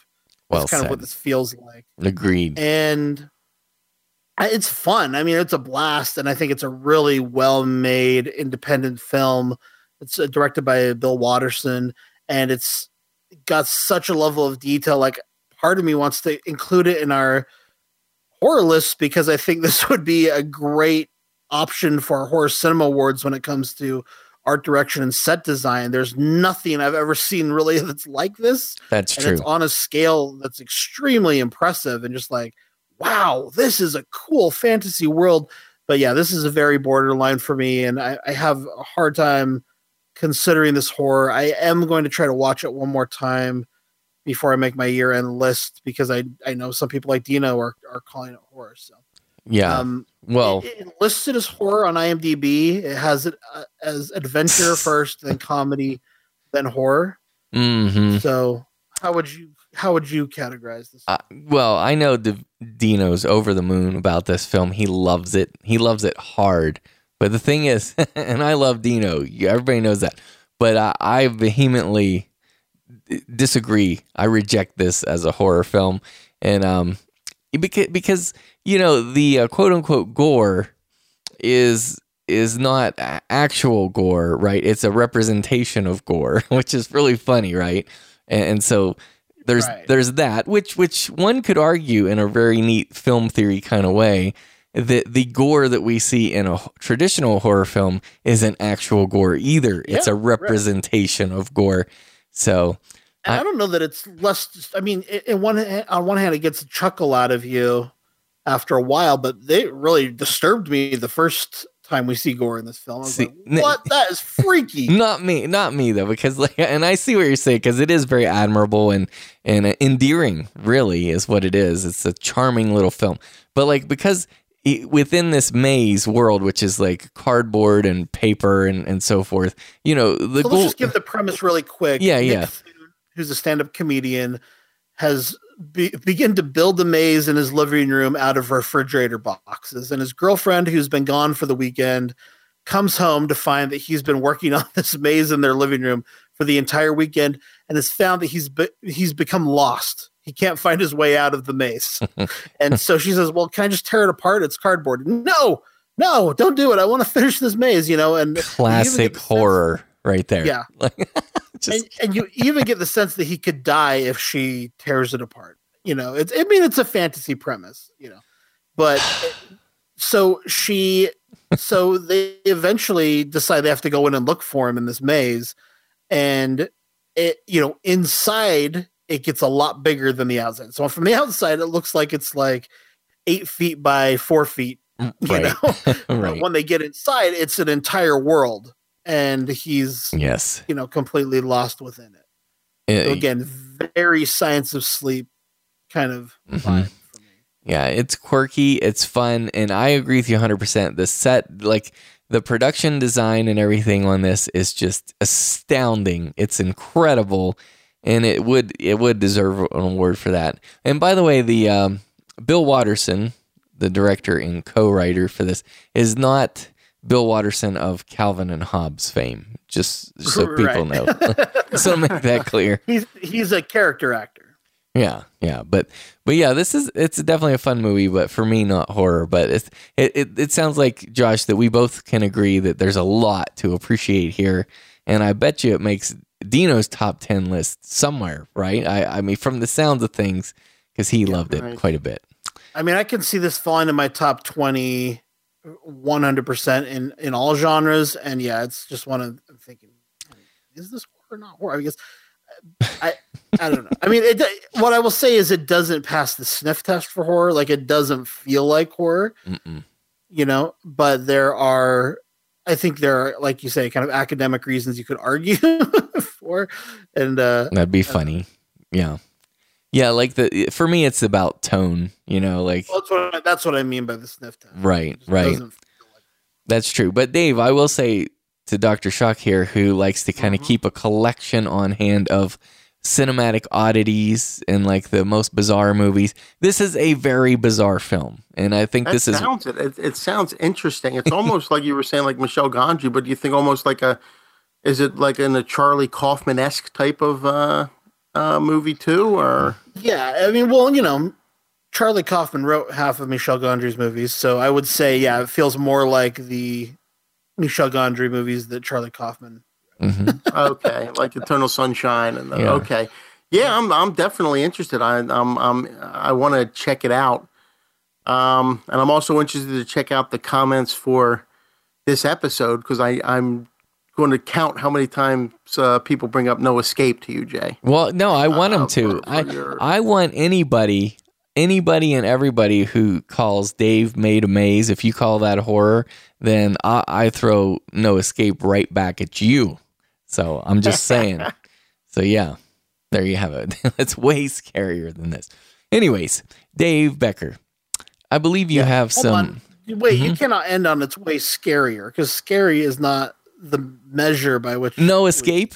No, I'm saying just being scary isn't what makes it a horror movie. That's true, but it is safe to say that No Escape is scarier than Dave Made a Maze, to be sure. Yes. Okay. Yes. Fair enough. All right, so Dave Becker, I believe you have some very sad news about one of your all-time favorite filmmakers, favorite films. I don't know about that, but yes, I do. It just came over a couple hours ago, right before we started recording, that Conrad Brooks had passed away. For listeners of this podcast, you'll remember he is the writer-director of Jean Gell, the whole Jean Gell trilogy, I guess. Yeah, The Beast from the East. Yes, The Beast from the East. West Virginia. Oh no, I think he ended up in West Virginia.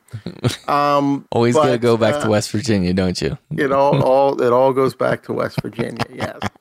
But he did pass away today. I think he was 86 years old, and a lot of people remember him. He was an actor. He appeared in Ed Wood's, I guess, most infamous films, Glen or Glenda, Bride of the Monster. Which is actually the best Ed Wood film, and I have to sort of put best in quotes there because there's no great Ed Wood film, but I think Bride of the Monster. If he had one movie that I think he'd want to be remembered for, I know that in Ed Wood, Johnny Depp says it's Plan 9, but I think it's he'd probably more want to be known for Bride of the Monster. Still not a good movie, but the best Ed Wood movie I think we were going to get. And, of course, Plan 9 from Outer Space, the infamous Plan 9. Mm-hmm. Conrad Brooks appeared in that. He actually is a character in 1994's Ed Wood. He is, I can't remember the actor who plays him, but he's the one who goes up and asks Martin Landau's Lugosi for an autograph and says his favorite movie was The Invisible Ray, where he was Karloff's sidekick, which sort of sends Martin Landau off on a tirade. Right. But he passed away. I don't have any details. His IMDb page hasn't even been updated yet. But it looks like he passed away at the age of 86, either today or yesterday. Wow. Well, it's always sad to lose a filmmaker, especially one like this. But yeah, Jan Gell, that gave us a lot of happiness, didn't it, Dave? We got a lot of mileage out of that stupid little movie, didn't we? We got a couple episodes out of that thing, I think. We did. And people, if you haven't looked that up on IMDb, it's spelled JAN-GEL. And look at the cover for Jan Gell, The Beast from the East from 1999. The lesson for me there was not to have too much beer prior to purchasing a movie, because we bought it online live as we were recording the podcast, and I got in trouble. We're going to review it. Yep, I got in trouble for that, but that's all right. So, anyways, thank you for that update, and Wolfman Josh, I believe you have some news for us as well. Well, I just wanted to talk about the Toxic Avenger movie. That there was news this last week that Kevin Smith had passed on directing a Toxic Avenger reboot. And I thought that was interesting in and of itself that he was considering it. And after reading his response, it makes sense. He grew up in New Jersey, so Troma was always kind of at the forefront as he was growing up as kind of the local indie guys who were making movies. And, we know he's a fan of kind of schlocky horror movies. I just recently rewatched Tusk and Yoga Hosers, and he talks about how Full Moon Features was a big influence on him when he was making Yoga Hosers. And you can see that actually, if you look back at the film with that in mind. And so I wondered if his sensibilities were maybe right on point to do a Toxic Avenger movie. And after hearing about why he turned down the film, I think he was the right guy to do it, because he says the reason he didn't do it was because the studio wanted to make a big budget, like Marvel style film. And he just said, no, that's not what this should be. Forget it. Are you kidding me? Wow. Yeah, that would be a big mistake. Do you know why? I'll tell you right now. I bet you Guardians of the Galaxy was something like that was probably part of the inspiration there. It's like, they make a ton of money. James Gunn had worked a lot with Troma. I mean, he did Romeo and Juliet and things like that. So I don't know that's a possibility. You're right, Jay. I mean, maybe they're looking at that and saying, hey, but interesting how James Gunn's not picking up the torch and running with it for the I don't think Gunn's going to do that at this stage of his career. But we got Slither, and that's kind of a big budget Troma movie. Yes, to some degree. I mean, as a and even probably even had Lloyd $500,000. even gave Lloyd Kaufman a cameo in the first Guardians of the Galaxy in that prison scene. Yeah, he hasn't forgotten his roots.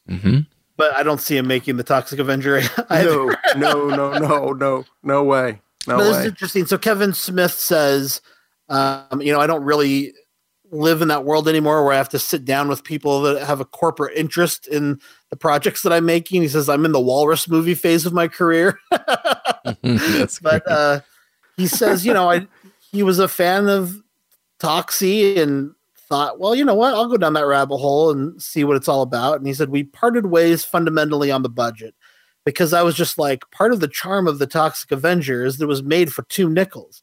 You're going to do it. Don't spend a lot of money. But they were like, no. It's a $35 million movie. And I was like, it's an effing remake of the Toxic Avenger. The guy in the tutu with the bad makeup job. What are you going to spend all the money on? Oh, so my goodness. Then and there, I'm clearly not on the same page. In my head, if I need to see a Toxic Avenger remake, it should be done in the spirit of the original. Instead, they were literally trying to start a franchise, Marvelize it. And I'm like, no, I don't know if you guys saw that movie. I just quietly stepped away. That's very interesting. And that obviously, I mean, you look at the Toxic Avenger, the first one. I mean, it is a straight up, it's a Troma. That's what put Troma on the map, obviously. I think that's the one that sort of everybody thinks about when they think of Troma. But you look at the movie and it's basically, it's comedy, it's zaniness, it's doing things that are going to shock the hell out of people, like the scene where they shoot a blind guide dog. It's just one of those crazy sort of movies. I don't see, and so they're picturing like a whole franchise of these. Are they going to try and do a universe and get the creature from Class of Nukem High involved? I mean, what are they? Are they going to get the grandmother from Surf Nazis Must Die? I mean, how are they going to do this? Yeah, I don't know, man. Good questions. All good questions. So on the other end of the spectrum, the other just bit of news I wanted to talk about was all of the awards that genre films are getting right now, and how horror is actually on the map for the first time in a very long time for awards season. Yes. I guess we all kind of hoped that The Witch would be, but man, they are actually winning awards. Jody, who's a friend of the show, Jody Horror Guy on Twitter, he's been tallying up all of the awards that, that films have been getting. And he said after Critics' Choice, the Annies, the Gotham Awards, ISA, LAFCA, and New York FCC, the top 7 highest nominated films are 1, Call Me Your Name, 2 and 3, Lady Bird and The Shape of Water, 4, Get Out, 5 and 6, 3 Billboards and The Florida Project, 7, I, Tonya. So within that, you have at least The Shape of Water, which has had 19 award nominations already, and Get Out, which has had 17 award nominations. Nice. I'll tell you what, it is, and there's a site that I check out around this time. The gentleman's name is Nathan. It's thefilmexperience.net, and I take a look at. He sort of tracks the buzz and doing it with these awards, and he takes a look at possible nominations, and he says this one's trending, this one's losing steam, and whatnot. And a lot of times he's spot on, with the bigger nominations. He has both The Shape of Water and Get Out as Best Picture nominees, but also for Best Director, both films. Of the 5, he has both of them up for Best Director as well. Yeah, that's nuts. Interesting. And New York Times Magazine just released their kind of annual, movie award season film thing. It's like the greatest performances issue, and the cover says the year of horror, and it's that's interesting as well. It's getting me excited for the Horror Cinema Awards, right? And then just lastly, IndieWire released a Oscars 2018 article that says genre films are major Oscar contenders this year, and they have a lot of genre films here, from science fiction with Blade Runner and whatever else. But, they have listed among them The Shape of Water, Get Out, and It. Mm-hmm. Yes. Among contenders. So nice. I'm glad It is in there. I think it deserves to be, personally. That's great. Interesting. So all good news then, guys. I mean, I think that's fantastic. Looking up for horror, I'm telling you. Maybe earn some respect around here, right? I mean, part of me is kind of annoyed by it, to be honest. That and I tweeted this from the HMP account, hey, horror industry, horror was also strong in 2016, 2015, 2014. Mm-hmm. Yeah. This isn't the first time that horror's had a good year, but I mean, you definitely made a case for some movies last year, getting those nominations. Yeah. Man, The Wailing. But the fact that they are taking notice, I think that's encouraging because, there is that spite factor that you're talking about, Wolfman, but I also think that if the filmmaking, the production companies, the studios, if they feel like there's a lot of dough in horror, then, we could be seeing a lot more wide releases, a lot more horror films coming out. So a little more budget with horror. I mean, it's interesting. Good and bad, because when you get the big money with studios, they're looking, a lot of times they're looking for reboots and remakes. They also make the wrong that. Movies because they don't get what's special about them. But That's if true. they follow, what they did with It, that's great. That's great news from us. And I think even following the Blumhouse model, which has kind of replaced the old mini majors model of Miramax and those films where you have an independent film company that if they feel like they've got a hit on their hands, they give it to Universal to distribute. And, and if they don't, they just distribute it themselves digitally. And that's a great model where they are only distributing on a wide scale the films they really feel like are going to hit. Mm-hmm. Right. Yeah. An interesting business model. Yeah, it is interesting. Okay, well, we'll be watching that with interest here over the coming weeks. So it's getting interesting. And everybody, remember when you're looking at your 2017 horror reviews and what you liked most, our deadline for submission there is December 27th. We'd love to hear from you. All right. Anything else before we wrap up the show? It's about time to call it a night. I just want to give the official rules to enter our contests for our Christmas episode. We will be giving away all of these prizes on the very next episode of Horror Movie Podcast. So to remind people, we have 2 copies of Hell House LLC, the DVD. For that one, you're going to want to follow Found Footage Critic on Twitter, as well as Horror Movie Podcast on Twitter, and retweet the tweet about the giveaway. We also have some stickers from Ghoulish Gary. And Gary's got a new book coming out that features all of his Mondo art, which is really cool. I'd recommend people check out. And we will have, basically what we'll do is we'll create specific posts about each of these things. And to enter each contest, you just retweet that tweet, right? And follow the people involved. So if it's Ghoulish Gary, follow him, follow HMP and retweet the tweet. If you want the Hell House DVDs, follow and retweet. And we're going to have that for those 2. Mm-hmm. I'm also going to be drawing for the Friday the 13th Blu-ray and the Monster House DVD from those people who retweeted our Thanksgiving episode tweets. Mm-hmm. And then we have a Fright Rags t-shirt. And like I said, hopefully a Scream Factory Blu-ray of the new Silent Night, Deadly Night release. And if we get those happening, it will be the same thing. So follow and retweet. And then we will have one more special prize that we're going to be giving away. These are pins that listener Juan is sending us that he purchased for us down at Fantastic Fest to give away. So thank you to Juan. And those are going to come from people who have written us reviews on iTunes.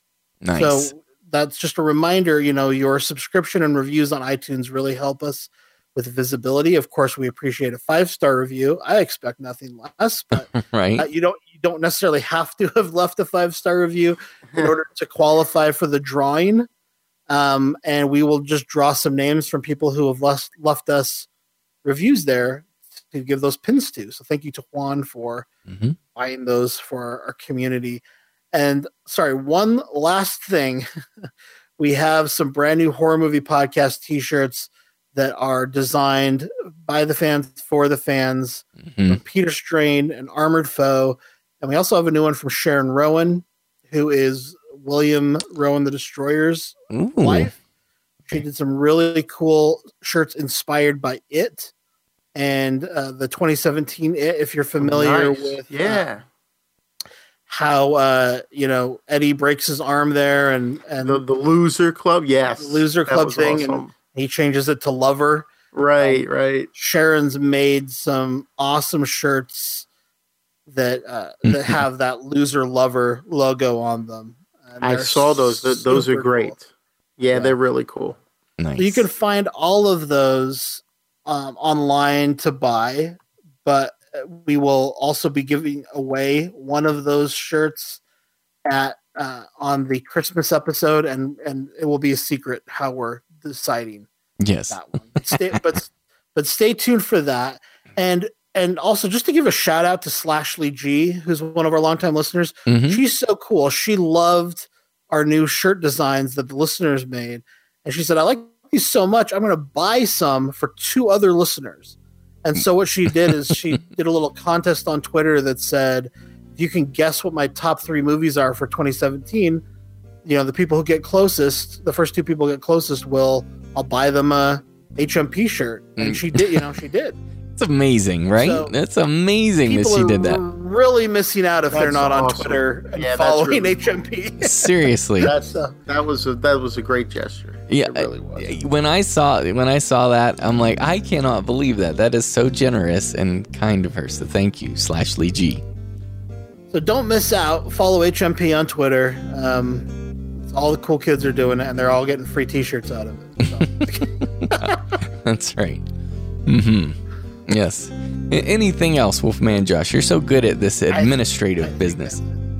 I think that's everything. It's a lot of stuff to get through, but I promise for those people who win the stuff on Christmas, it will be worth it because they are some cool gifts. Yeah, for certain.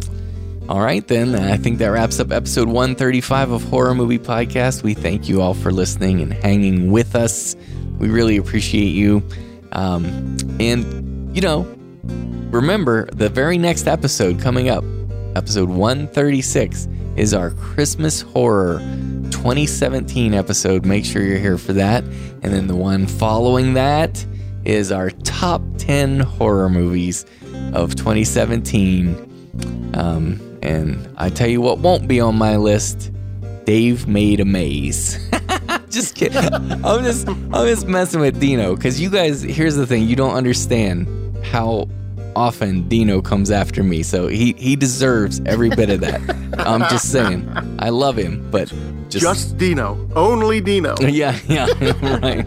Okay, yeah, there's a whole list actually of people, but anyway, that's his for tonight. Anyways, Dr. Shock, please let the listeners know where they can catch up with more of you on the internet. Absolutely, DVDinfatuation.com, the @DVD Infatuation on Twitter, Facebook page as well, and on Instagram. I do have a Letterboxd account that I have not updated in a couple months, and I hope to get back to updating that once I roll back into the 2017 films very shortly. And of course, other podcasts, the Land of the Creeps with Greg Mortis and Haddonfield Hatchet, and also the We Deal in Lead podcast. We're getting ready to record our next episode very shortly, and that's on the network here, so check that out as well. And of course, the Universal Monsters cast, where we just I think we just posted, Josh, about the last of the Universal Mummies, Universal Original Mummy series. We just posted our reviews of those. Would you say, Mark? Sorry, would you say you're wrapping it up, Dave? Yes, I would say that if I was so inclined to do so, but I will leave you to that, Jay. Okay, thanks. But the Mummy is getting towards the end. We're finally getting towards the end of the Mummy. We had a little bit more to do yet before we move on to the next monster or the next franchise, I guess, so to speak. Which is great, and there's a lot going on over there as well. So definitely check them out, and comment and leave reviews on iTunes for those as well. That's great. And what about you, Wolfman Josh? Yeah, I would just second what Dave said. Check out Universal Monsters Cast. I think it's been a lot of fun. Kagan, who did the soundtrack for the beginning of Horror Movie Podcast, the theme song. He does some music segments on Universal Monsters Cast, and they're great, awesome. Yeah. They're really so good. I mean, they're very strong. Sometimes I'm with him on them, but most of the time, just because we run out of time recording, he'll record those as little solo casts. So I always look forward to hearing the episode and hearing his little music segment. Right. And he did the one on the last one where he covered The Mummy's Ghost and The Mummy's Curse, both from 1944. And he did a great little music segment on there. I really enjoyed it. So I'd recommend people check that out for sure. Also, moviestreamcast.com, and I'm on social media at Twitter, Instagram, Facebook, at Icarus Arts, and Letterboxd. I'm something else, but I think if you search Icarus Arts, you'll find me still. And I did pretty good logging my 2017 films. The biggest problem was I forgot until like March. So I had to try to just do the early ones out of memory. But in 2018, I'm going to log every single movie I watch on Letterboxd. So that's fun, actually. I quite enjoyed it. Letterboxd is fun, and I'm looking forward to get back into that. Are you afraid that it might remove the surprise of a top 10?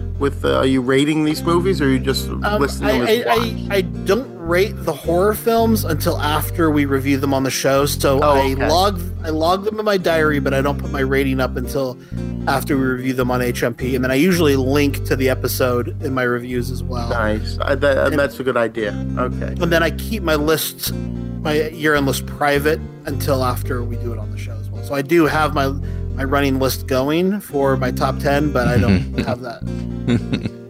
Serious business. Very cool. Yes. Dead serious. That's excellent. I love it. And I guess I got a very bizarre plug, but I got to give a shout out here. So it's gift giving season, and this is a great idea. I don't like board games typically. I think they're boring usually.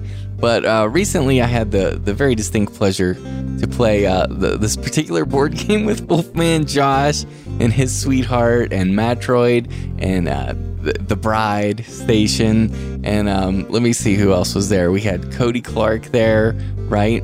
And yep. Yeah, I mean, it was a great crew, and my wife was there. We played a game called Code Names. And Josh, I just gotta tell you, we are obsessed with that game. After doing we bought it, and we've been like playing it with everyone, and it is so much fun. And I think of you all fondly when we play it. So thanks for introducing me to that. I would like to recommend Code Names to people out there. Oh, if you need cool. Well, I would like to, as long as we're recommending board games. There's a new board game out by Mondo that I asked for Christmas, that I'm super excited about. It's called The Thing: Infection at Outpost 31, and I think I'm getting that for Christmas. But man, it looks awesome. It looks so cool. Yeah, so I'd recommend people check out The Thing: Infection at Outpost 31, and also Mixtape Massacre if people are unfamiliar with that. That's a really fun horror board game. Let me just warn the listeners about something though. If you ever play board games with Josh, this is so funny. His wife, he got in so much trouble for she called it cheating at the board game because he is very, very competitive and and sly and sneaky, and it was great. I actually learned a lot of tips from you, Josh, during that. So, anyways. Really? What are you referring to? Well, during code names, because the cheating is that what are you referring to? when you're the spy master in code names, you have to have a poker face, as they say, and you can't say much. But Josh throws out little phrases and expressions, which is hilarious. I will say that's not intentional. I'm just really bad at having a poker face. Okay. So also play cards. Play poker with Josh. Play poker with me. You'll do very well. Anyways, so for my little sister show project, that goofy one, Movie Podcast Weekly, it sounds like maybe Josh will be joining us over there for our top 10 list. Very excited about that. That's the top 10 movies of 2017, where we will find out what our Bimodia's best movie of the year. And that's going to come out sometime in the first week of January as well. But so there's that. It's coming up. And also before that, we're going to be reviewing Star Wars The Last Jedi here. And just very soon now. So anyway, that's Movie Podcast Weekly. And of course, we have mini shows, as we've said many times. You can check them out at moviepodcast.network. We love your comments, so make sure you get involved in the Horror Movie Podcast community. You can leave a comment in the show notes for episode 135, or you can email us at horrormoviepodcast@gmail.com. You can also leave us a voicemail at 801-382-8789. And you can find all of our episodes, including the back archives for the weekly Horror Movie Podcast, as well as Horror Metropolis, at our website, horrormoviepodcast.com. And something very cool that we just added, thanks to Blueberry Power Press. If you look at our website at horrormoviepodcast.com, you will see there in the navigation bar a little section that's called HMP, Podcast Archive. I haven't named it yet. But anyways, when you click on that, and this is your reward for staying through the credits, right? You can learn about this. You can see a very convenient list of all of the episodes that we have released on this show. You can have a bird's eye view and see really quickly which episodes we covered when and so forth. And so I think that'll be really enjoyable for you. I love this feature.